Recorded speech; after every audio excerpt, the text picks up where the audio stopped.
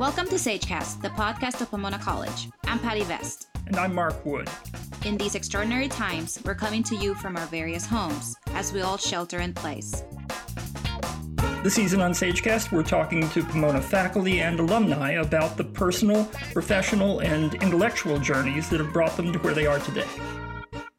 Today, we're talking with Professor of Psychological Science and Africana Studies, Eric A. Hurley. Welcome, Eric. It's good to see you, even if it has to be in cyberspace. So how have you adjusted to life and teaching in the time of coronavirus? Hi, both. Nice to see you both, Mark and Patty. It is what it is.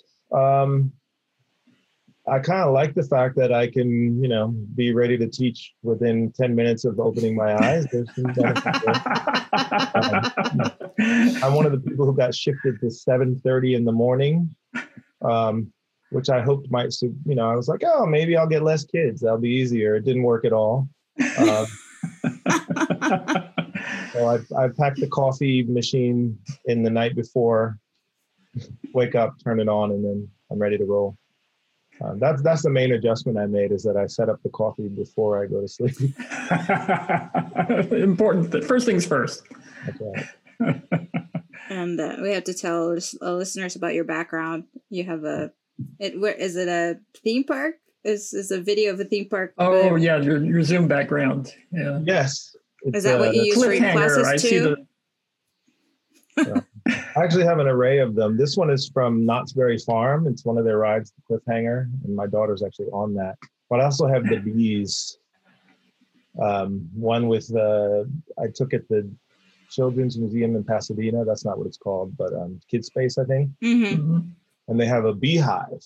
So I made a video clip of bees walking around years ago, but then I was like, oh, that's good for Zoom. If my students aren't participating enough, I threaten to send my pretties to their home to convince them. Now that's a way to engage them. Yeah, that works. Eric, we're going to take you back. Can you tell us a little bit about your early years? What were you as a child? What were you interested in? Oh, that's interesting. I always wanted to be a cartoonist when I was a kid. And I used to, even in high school, I used to write political cartoons. And I don't know, my maybe first I'm job falling there.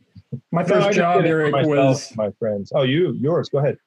My first job was as an editorial cartoonist. Oh, is that right? Yeah, at a newspaper. I had a syndication around the state of Arkansas. Nice. Very nice. When you read them now, are you delighted and do you wish back, or are you like, woo? It's a dying art.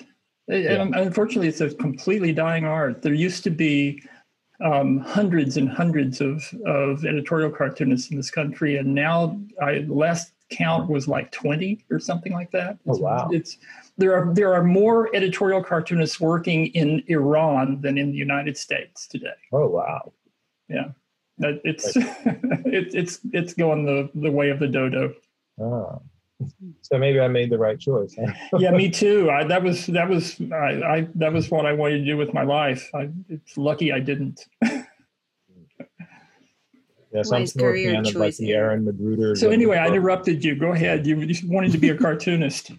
I used to want to be a cartoonist. I was always a bit interested in psychology before I even knew what it was. And then when I thought you had to be a clinical psychologist, I actually was disinterested. I thought that would be a lot, and I always felt like if I had to do it professionally, then I would stop being a good listener for my friends and family, and I thought that would be too much. But then I found out about the scholarly path, and I was like, oh, now that I can do, right? And I think that happened when I was an undergrad. I kind of skipped you said childhood, and I skipped. I don't know. That counts as early years. That's okay. Yeah. I mean, I think I was a happy-go-lucky kid, though.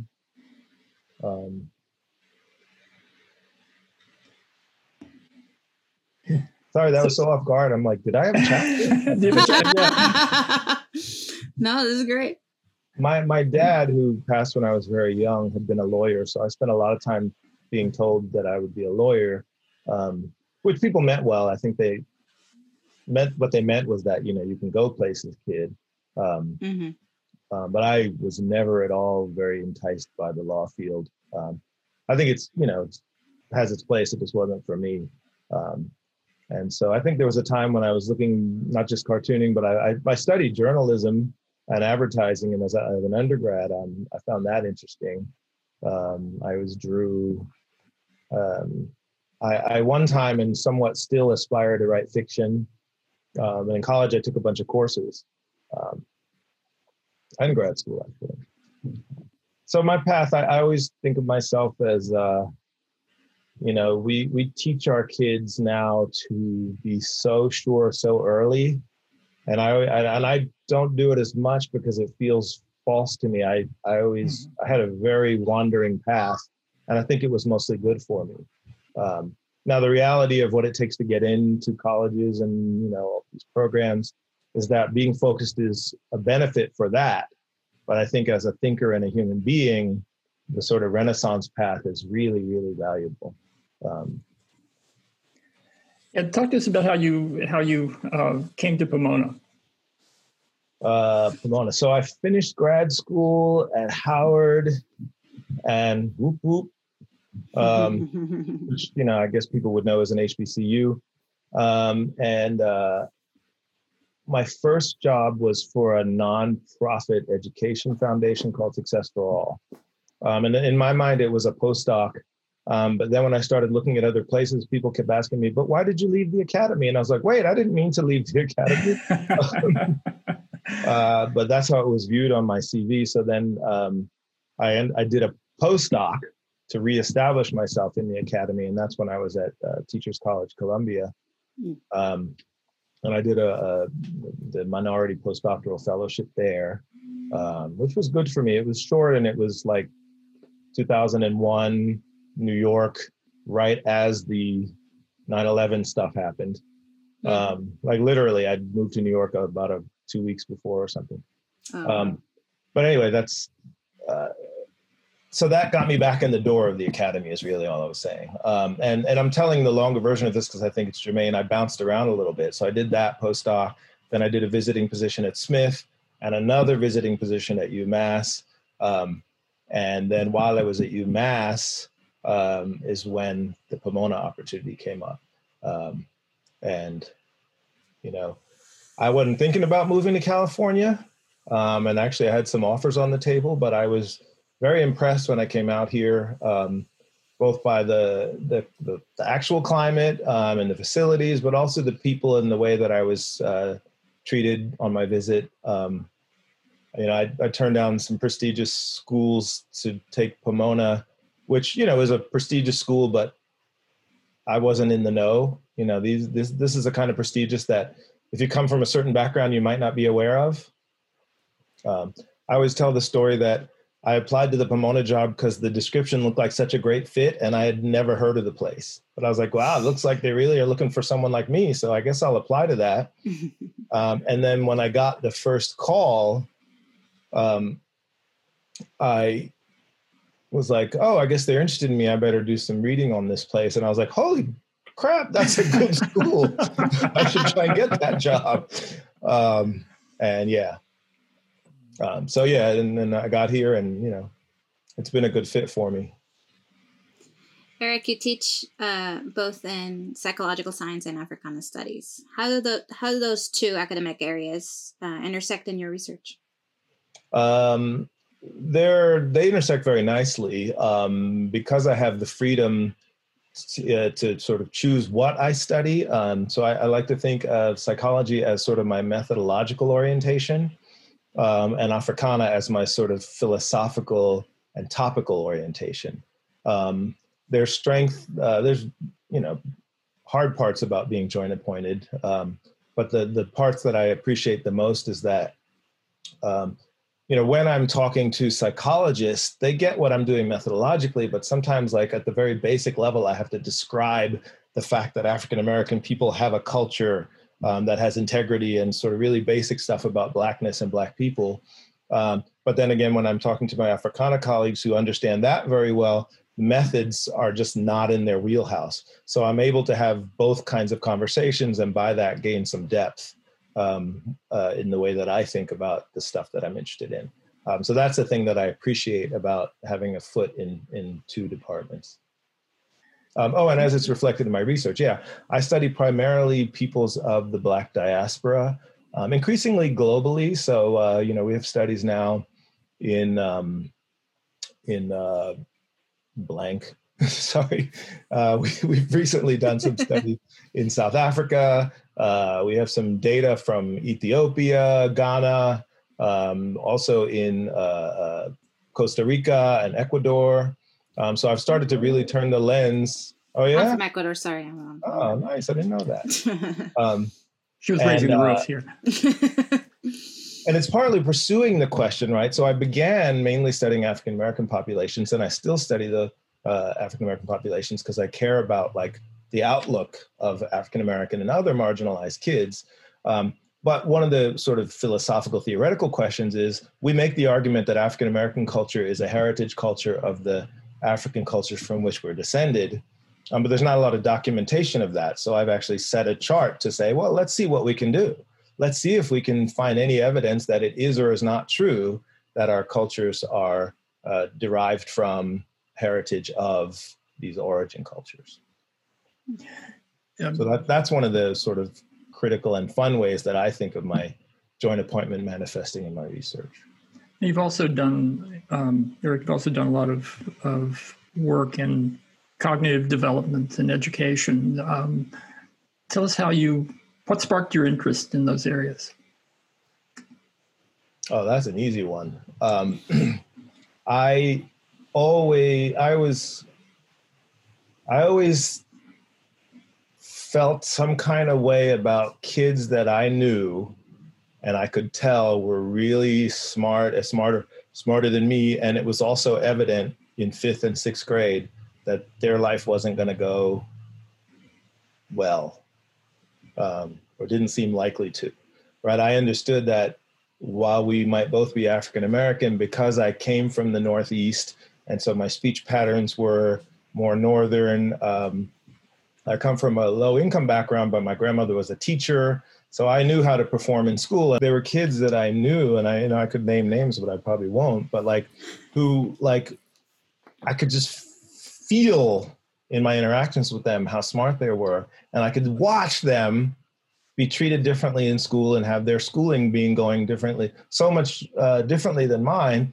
And I not maybe explicitly, but I understood that it was partly because of the way that I spoke, right? And the way that I had learned to perform because I had teachers in the family. And so I knew how to make the teacher like me. And, not least, I'm like a curly haired kid, right? So phenotype matters. And, mostly my predictions were right. Right? I watched kids, go down a path that they were so much better than. I mean, better is a weird word, but I hope it means you understand what I'm trying to say there. And so that was always something that stood out to me enough that by the time I was first doing a research project, I was interested in that. What's happening that so many people are not having access to the bright futures they could be capable of? Eric, you've said that all learning takes place during social interactions. What develops from these interactions, and what does it reflect from social or cultural settings? Well, credit where credit is due. Lev Vygotsky said that. I say it too, but with my citation. With quotation marks, yeah. Meaning, and it's I teach about this in at least one of my courses. We sometimes think that learning happens, in some abstract way, or it's telegraphed from a teacher to a student. But the truth is, even you in a textbook, or you in a map, or you in an object, is an inherently social kind of interaction because someone made that object, someone wrote that textbook, someone created that map. And so what I've often argued is that we miss that so much more than the content is carried in those social interactions, right? So much about the culture and the priorities of the culture in which we're existent, and importantly, how that culture views us is carried there too, right? Yeah. And so if you are a person that the culture defines as less than or marginalized as otherwise, that tends to be present in the classrooms you're going to sit in the campuses that you're going to walk around in, you know, and when you go to the post office, right? Because once learning happens in social interaction, we realize learning is happening always, right? So now you go to the post office and now you go to the mall, and all of that is helping to construct your understanding of the world. And to the extent that you're, you know, not included or seen as a marginal or less than member of that, you know, is what you learn. I'm always saying kids always learn. Every single kid learns voluminously. The only question is whether they're learning the things that we would like for them to learn or that we say we would like them to learn. And that's a separate thing. Can you talk a little bit about I'm fascinated by this and the sort of the importance of cultural values in education, the importance of teachers understanding cultural values that aren't necessarily their own. Sure. So I think, you know, this is sort of launching off of the idea of all learning being in interaction and therefore reflecting the dynamics of that interaction. And so where you have a teacher who comes from one sort of mindset and their own sort of cultural learning about how the world is, and then they're being asked to serve kids who come from a very different background, you immediately invite the possibility of a mismatch or conflict, right? When it's best, people are both open-minded, you know, we give the adult more responsibility in the situation than the kid for obvious reasons. But, you know, people are both open-minded and you find some common ground and then you build upon it. Like that's literally what sociocultural theory is. This idea of scaffolding. In order for us to even have this conversation, certain things have to be in place so that we can understand. You know, at the most basic level, yes, we are all speaking English. If I don't speak English, this thing can't happen, right? And by the way, there are variants in the Englishes we speak that cause problems in schooling that we're not so adept at navigating, both for sort of ESL, but also English first language speakers who speak another version of English, another dialect of English. And then there's what my understanding as the teacher of what the ideal student, how the ideal student presents themselves when they walk into that room, right? How do they go visit their friends or do they go right to their desk and sit with their hands folded, right? Neither of those behaviors is inherently good or bad, except as I, the authority figure, deem so. So if I think the fact that you had the nerve to go and say hello to Jeff and Patty before you went straight to your desk, Mark, then I'm already going to discount your presentation, right? And then that can influence the way I perceive the things you do after that. Then it also it's infused into the materials that I present to you, right? So I may be trying to teach you fractions, but how those materials are configured will also interact with my perception of how that ought to be done and someone else's. We just published a study this year. When did it come out? I think it just came out a couple months ago, where we had kids learn fractions. We either had them learn it in a sort of group, work together, help each other context with teachers who were trained to do that. This was like actual classrooms, real teachers. And some kids were given the math lessons that way, and others were given it in the more traditional sort of sit down and mind your own business and don't help each other way. And sure enough, we found that the African-American kids did much better who were able to share and collaborate and build those concepts as groups and as teams and aid one another. That's huge because, I probably should have said, it's well documented that African-American culture is characterized by communalism, right? This idea that we have a shared destiny and we should help one another, et cetera. And the social components of that, importantly, right? That, people get energy from interaction and are good at thinking in dialect and dialogue with others. But most of our schooling is designed to squash that as much as possible, right? You are supposed to be independent and you are supposed to do it on your own. Otherwise, how can I know what you did and who did what? And so you're putting these kids at an instant disadvantage by not leveraging the tools of their culture, things they're good at, toward their education. Yeah, and it's just seen as disruptive, right? I mean, that's yeah. It's cheating, it's disruptive, right? Meanwhile, you could choose to leverage it to their benefit, right? Mm-hmm. But we mostly don't. And it's on my best days, I say it's out of misunderstanding. Right. What follows in the misunderstanding, though, is often the denigration. These kids don't know how to sit still. These kids don't want to learn. These kids they're only interested in socializing. But you know what we find, and this is what that study found, if you include the interactive part of learning in there, they thrive. They want to learn fractions unless you're going to purposely make it torture for them. Right. Yeah. By A, not letting them use the things they're good at, B, punishing them if they try to use the things they're good at, and B, forcing them to not only learn fractions, but to learn fractions in a way that is culturally unfamiliar and maybe you've even been taught as not how to be a person, right? Where you can't even talk, you can't help your neighbor who clearly might be struggling. And so we create extra hurdles by not being aware and attentive and open to other ways of doing things. I think that we're really good at assuming, right? There's a cultural arrogance that goes along with anyone who has completed a certain amount of schooling that says, this is how I did it. It's obviously the right way because look how good I am. I'm a teacher now. And not acknowledging, and I'm not even fighting it. The way you did it, if it worked for you, was awesome. But doesn't mean there's not other ways. Right. And that's what I mean by openness to what people bring to the table in terms of talents and skills born of their culture. Yeah, it's hard for people to step outside their cultural values, isn't it? I mean, that sort of defines their universe in a lot of cases, and it's hard for them to separate that from the world around them. Indeed, but it's their job. Right. It's their actual job. Exactly. Right. Yeah. Is to, if all you had to do was stand up there and say what you know, that's not teaching. That's just, I don't know what that is. Your job is to connect with the students and help to bring them along.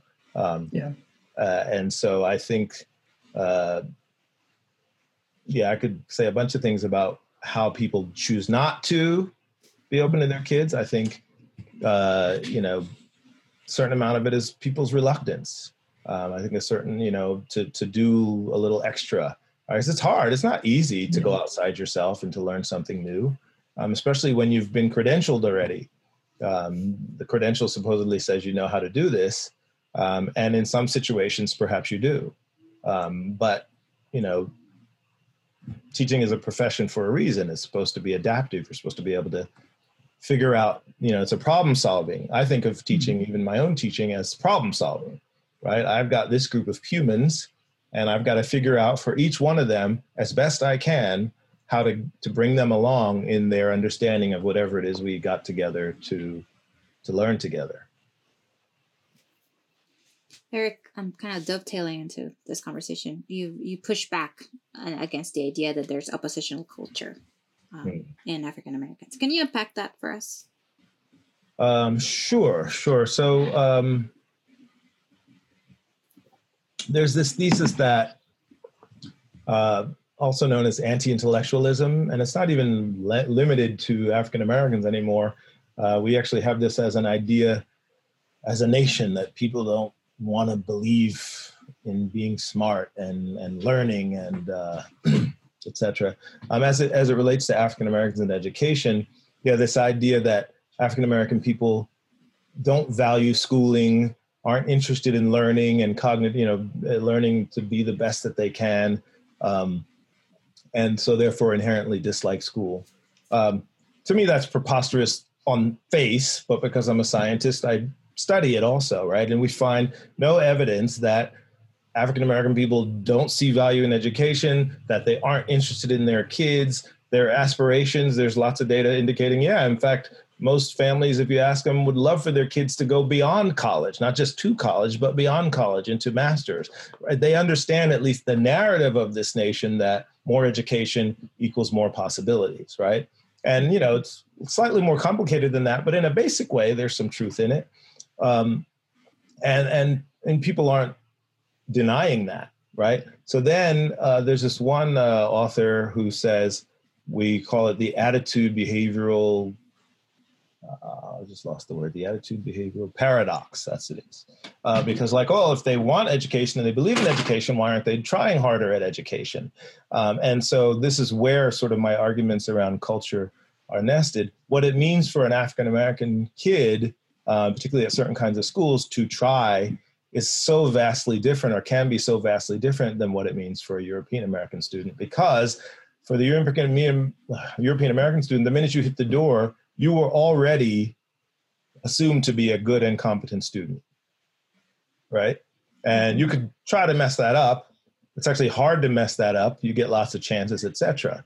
The case is very different for many minority kids who, the minute they hit the door, the first thing they do, which is go greet their friends, already sort of differentiates them. And I'm saying these are cultural things that get miscoded as misbehaviors, inappropriate behaviors, but very quickly can get kids into categorized as not the ideal student. And then there's a cascade of things that come after that, right? Suddenly, as the teacher, now I have to monitor you lens on. I have to make sure you're behaving lens on. And so the things I say to you are less encouraging. They're more apt to be punitive or corrective, as opposed to encouraging and uplifting.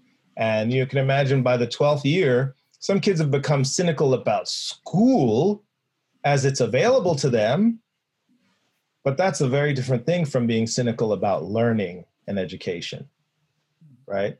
So, Jeff, if every day you showed up at work, your manager punched you in the face, you'd start to be a little less enthusiastic about going to work, but not necessarily about the job you do, right? There's a big distinction to be made there. And so to the extent that kids come to school and many of them face a context which sort of just continuously gives them negative messages, yes, that might dampen their enthusiasm for schooling as it's being made available to them. But the second half of that sentence is huge, right? And this is why all my work is about what are the other ways we could do schooling that would not be alienating, that would not be off-putting and marginalizing to kids, so that they could come in and be their true selves and engage in their education. Let's talk about the effect of the pandemic on education. I mean, it's disrupted education at all levels, but not equally.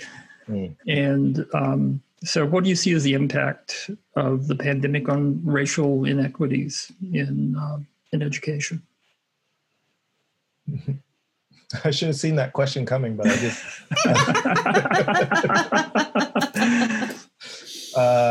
So I might have to fast map it. I may not like this response. This might be one I say. Well, you have the obvious, the sort of most surface level inequities around access, right? So whose internet connection and how fast it is, and like right now, my router is sometimes seeming to choke up more often than I'm happy with. And then I'll just call up and be like, I need a better router, and spend that money. But so many families can't even begin to do that, right? You've seen the pictures of people sitting outside of Taco Bell to get some Wi-Fi in order to attend their classes. So there's all that technical stuff. I also think, and I think this is part of a broader phenomenon, what I see happening is that educators and educational institutions are falling back to their base, right? So you have lots of schools and teachers that are at least trying prior to the pandemic to figure out what to do to accommodate different learning styles, different cultural things. Like, people are at least interested in these topics these days. But the minute everything had to fall back, and already I'm struggling just to teach at all, you know what is the first thing out the window? Whatever I was doing differently to reach those minority kids, right? And so now everything is back to this one size fits all. I'm sure lots and lots of courses are right back to chalk and talk and good luck out there, kids, in a way that is hindering kids who were already marginalized in terms of how they come to the table of the classroom. And so when you add that to the sort of technical things that are born of financial stuff, like Claremont Unified is generous in that they brought, you can have an iPad. Every kid could have an iPad, and Claremont can afford that, so be it. But I imagine, I can't give concrete examples, I imagine that there are other kinds of things that are interfering with some of the kids in a way that is really tough and certainly not yet solved by the district, et cetera. I think that's probably true. I'm certain that that's true, on the college campuses too. There's been lots of innovation prior to the pandemic in terms of the cohort programs and teaching special sections of certain kinds of courses toward accommodating diversity and inclusion, trying to create inclusion. And I would imagine that some of those things are falling away as people just sort of regress to the most basic model of how they know how to do teaching. And hopefully they will move forward on it. But in the meantime, that's another whole semester, now a semester and a half of students whose needs that are not the exact same as sort of the mainstream students will be unmet, right? And we know that there are cascading effects of that. And I find that there's a broader phenomenon of there's actually this theory called maximally maintained inequality. And basically it says that institutions and people are, enthusiastic about diversity and inclusion and sharing sort of resources to make those things happen when their own bellies are completely full, right? So it's not accidental that, Pomona has made some big and important moves toward equity in the last several years because we're kind of a full belly institution, right? But guess what? Things just got hard. And some of those things are the first things being pulled back on, right? Because the minute it requires any sacrifice or substantial sacrifice to continue to do this thing that you're regarding as generous of you, suddenly the math is not working out so well anymore. I'm trying to say this in a way that won't get edited out, even though I'm aware that the college, so I haven't said we don't edit things out. Yeah, we don't edit things out for those reasons. We edit them out if you ask. That's all. Yeah. But I think it bears on the sort of furloughs issue, right? We just wrote 38 diversity and inclusion and support Black Lives Matter statements. And then 2 months, is it later? We furloughed a huge chunk of the Black and brown employees of this place, right? Which is to say, it's great to be generous when your own belly's full. The minute there's any threat to your own belly being full, you let go of the stuff that you're doing out of perceived generosity as opposed to actual obligation because these things need doing and we understand ourselves as contributing to the problems ourselves. Yeah. I like what I said. It came out well. I'm trying. No, you're doing great. Hey, I caught you off guard. Since but it was a great answer, actually. Yeah. No, we're good. Since we're on the topic of the pandemic, how has the pandemic affected your classes? My classes. I definitely have students in a variety of time zones, and that has some impact. I mentioned that I got moved to 7:30, and I'm actually adapting to it pretty well. But I see that my students are reaching a weary point. All this screen time is just hard. It happens that yesterday was an especially hard time. So I think I spent about 70% of my waking hours sitting in front of a Zoom meeting. And it was painful. By the end of it, I was exhausted. And then I was like, oh, good, I need to be on for my SageCast tomorrow. Into that. In terms of my classes, I made some adjustments. I dialed back some stuff that I just, in my mind, I thought would be hard to manage in the space that we're in.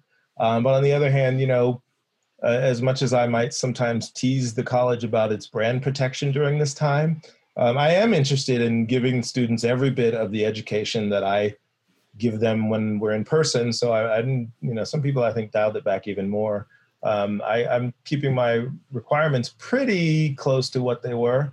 And I personally resisted the temptation to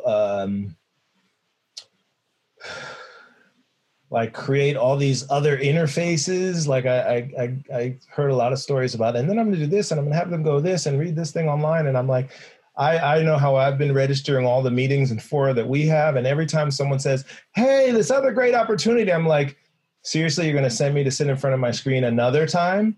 Right. So I actually resisted the temptation to do that more than a very little bit, because I recognize that there's a heaviness to sitting in front of the computer and then being sent to sit in front of the computer for both an exam and a paper. And by the way, watch these talks. I think at some point it's a bit much. So what I trying to rely upon my ability to draw people out, to use the Zoom space in our class period effectively to get them thinking and create good ideas. I'm open to change if it need be. I'll figure something else out. But mostly I'm trying to use the live time, the synchronous time, as effectively as possible and not add more details or whatever. And my students report that a lot of the stuff that faculty did with the greatest intention is actually making things heavier for them. And so right now I'm feeling affirmed in my choices, but maybe when this airs, I'll get a bunch of emails and you'll get a bunch of emails and I'll find out my classes are a disaster. And if that happens, I'll fast map and figure something out. I highly doubt it. Yeah. We'll let you know. Yes, please. Yes, please. Erica, in the light of the events of this year, as both a psychologist and who studies cognitive development, and as a parent yourself, what do you think parents can and should be saying to their children about the subject of racism? So hard. I think that a lot of parents have to do a lot of soul searching. I don't feel that on average people are very well qualified to talk about these things. So I resist saying, tell your kids this, because even if you're saying the right thing, you could say it in a way that does more harm than good. Right? Because if you read it off a website, who knows what your depth of understanding is. I think we're a nation that resists that kind of self-reflection and soul searching so hard. That is why it continues generation after generation, is why so many kids are, actually, I'm mostly impressed, though, I have to say. The majority of my undergrads, although I guess it could be the kind of students that I draw to me and to my courses, they have surprisingly sophisticated understandings of questions of race. And they very often lack some of the negative stuff. Actually, today I was doing a discussion in class, and I was luring them to what I was sure that they deep down think about this. There's this thesis in the literature that goes way back that suggests that Black people are somehow broken and have self-hatred issues, right? And it's pretty well debunked. But I can usually catch students in it. And I couldn't get them. Like they were like, no, that's nonsense. And I was like, yay, but you're messing up my discussion, but yay. Right? Because, I do this thing. One of the things I like to do in classes, I think people learn a thing and they instantly think they thought that all along. So I usually like to get you to write down what you think, and then we talk about it so that if you had to make a change, it's plain to you also, right? That's actually a known thing in psychology. When you tell people something, they act like, of course, that's just common sense. But if you told them the opposite thing, they would make the same statement. Yeah, of course, that's just common sense. So yeah, so I was trying to, get them to go here before I sort of helped them transition out of it. And I was like, I actually think they're not caught in this thing that's so common or at least once was in our society about this. And their understanding and the way they talked about it was rather sophisticated. I was impressed. Again, if disappointed that 3 of my slides were no good anymore. And That's a good thing, right? Those slides, right? I was happy. Sorry, did I get off topic? Kind of. No, you're fine. Very much on topic. As you're talking about your students in your class, tell us about your lab and the research that you do through your lab. Sure. I do want to say one thing on that last thing, though. Sure, go ahead. Which is, and I deeply, though, hope that people take this opportunity to do some honest education. Like, if you really want to know what you say to your kids, how do you not spend a good amount of time figuring out what you want to say to your kids, right? Being an open human being and admitting that I don't necessarily understand these issues well enough to do a responsible job with my own kids. And so, when you ask what should parents tell their kids, I'm like, go and find out, right? Read voluminously. Don't get trapped in sort of the social media versions of things, because almost all of them are deeply problematic. Yeah. And then Patty, you just asked me, about the lab. Your lab and the work you do there with your students. Yeah, so the shop is what I call it, the Deep Structure Culture Shop. And the shop, by the way, is a holdover from the space that I'm in was once the shop. Psych departments used to actually have a building shop where they would build apparatuses for testing. And so I was charmed by the history, and I retained the shop where most people have lab at the end. So we do work similar to what we've talked about, looking at how culture manifests in people's behavior. Can we predict how it's going to lead their performance? So I talked about a study of communalism in classrooms and communal learning of math content. On campus, I mostly do stuff with college students. There's some issues with bringing community samples into like a building as fancy as, sort of formal and institutional as Lincoln Hall, in a way that's less going to impact college students. So a lot of our field research we actually do in the schools where we can meet the students in an environment that's familiar to them. And we do that. That's actually fun because a lot of students will go back to their own high school or their own middle school where they have contacts and collect data there. And then we do some stuff in our lab space that looks at the same issues as they do or do not play out for college students, right? So I'm making an argument that, people come from backgrounds that socialize them towards certain cultural themes. I mentioned communalism. Another one we study is verve. Verve is sort of one's propensity and tolerance, preference for regarding the level of stimulation in an environment. And that's actually one that's deeply influenced by the Zoom culture, if you want to talk about effects. So we find in younger kids that kids thrive and learn better in environments that are higher in verve, right? Where the learning environment has a certain amount of din and there's more activity and there's variety of activity and they can switch tasks, etc. Then if you tell them, come in, sit down, sit on your hands, shut up and listen, which, that characterization is obviously inherently negative, but how we think of it is, come in, give me your whole body attention, right? That's what my kids' teachers say every day. Listen with your whole body, and keep still, and do nothing else. And we find that our African American samples, they learn better in the high verve context. Just as for instance, kids read a story where the story is presented in a high verve format with reading to the rhythm. Sometimes there's music in the background, and they're encouraged to move with that, right? To move along with the beat, etc. And then the story itself has high verve themes in it, where the characters are doing more and being more active and or singing, etc. And then when you look at recall and inferencing and other kinds of outcomes about the story, the kids who learn in the high verb context, the African American kids, do better.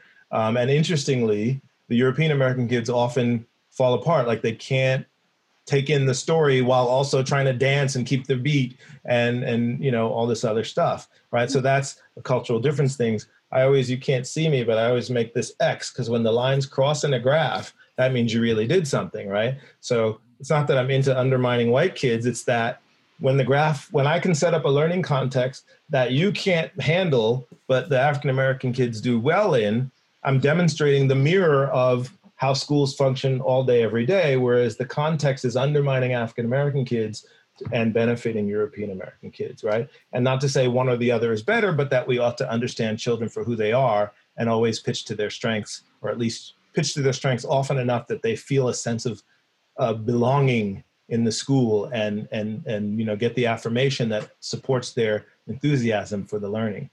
I was going to say something else. I forgot. So it's important, those same issues, right? I'm making this argument. What happens at college, right? Presumably, if you're still African American, maybe you still have this culture. Or is it that after you've been through American schooling long enough, it's squashed out of you? Maybe your verve is gone. Maybe your communalism has been beaten out of you, at least as it relates to learning in school. Or maybe the selection criteria we use for these fancy schools make sure that because obviously not every single African-American person on the planet is high verve or high communal. Maybe we select the ones who are least African-American and most European-American in terms of their culture of socialization and their orientations. I'm delighted to tell you that in a series of studies, we have found that communalism persists. We find elevated communalism among African-American and in some studies, Latinx students on these campuses. And similarly, with verve studies, we find that even though they've learned to function in these highly sort of individualistic and low verve environments, it's still in them. And if I present them a task in a high verve context, many students still thrive. In those studies, you have to measure communalism in verve, because it's not sort of, you can't just do race-based grouping, because enough of the African-American kids are maybe low communal or low verve. But if you measure verve, the ones who are high in verve do better in the verve context. Ones who are high in communalism do better in the communal context.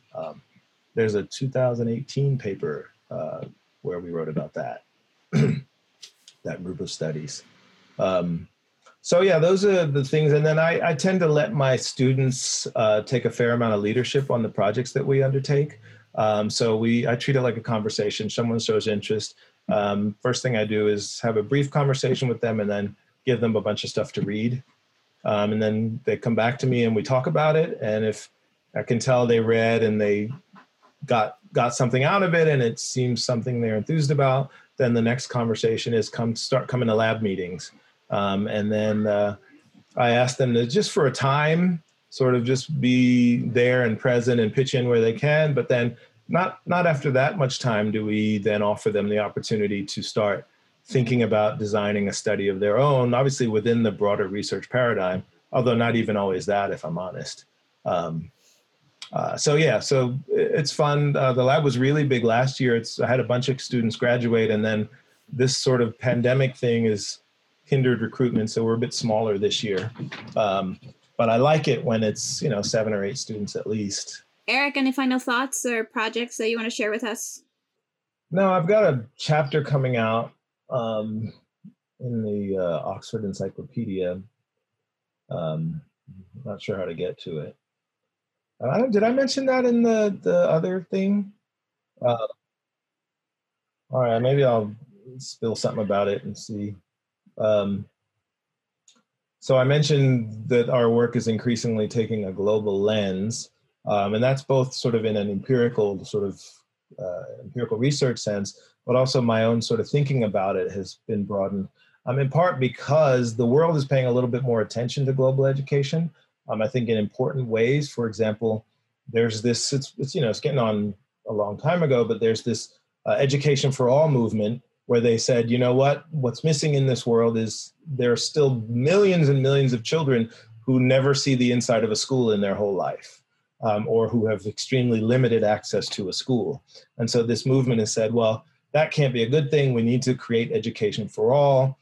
Some 100 and some odd nations signed on to this effort, and it's giving nations advice about how to set up infrastructure and to put schools into places, and to, especially around gender and other kinds of issues. But this chapter that I just finished writing, which should come out any day now, asks us to take up these issues of culture, right? Because it's my deep fear that what we're going to do is, in all these brown and black places, right, various shades of brown and black places, set up these same schools that we make that serve European American and European kids really well, and do a terrible disservice to black and brown kids. And all the evidence suggests that that's exactly what's happening. We're setting up all these schools in the sort of template of the Euro-Western mode without thinking one bit about the kids they're going to need to serve and how those kids are likely to be oriented. So I have a great worry that we are going to be, it's just going to be another form of colonization and assimilation,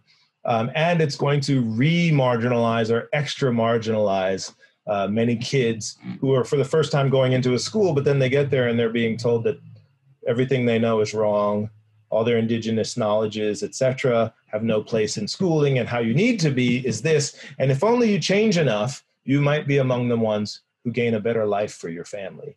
And I think that would be an ethically horrendous thing to do. Any other projects or anything else you want to add? So last night I had my very first meeting of the DAC, Diversity and Can I give you the acronym later? It's the committee formed by the Claremont School District to sort of improve equity in the schools here in Claremont. And I applied, and I was lucky to be selected as a group of 15 sort of parents and other members of the community, some educators, some administrators. And we just started, so it's hard to say what's going to happen, but I'm excited that the district is forward-looking enough to want to take these issues on head on. The committee is advisory, but we're moving toward creating an action plan that will help create better equity in the schools.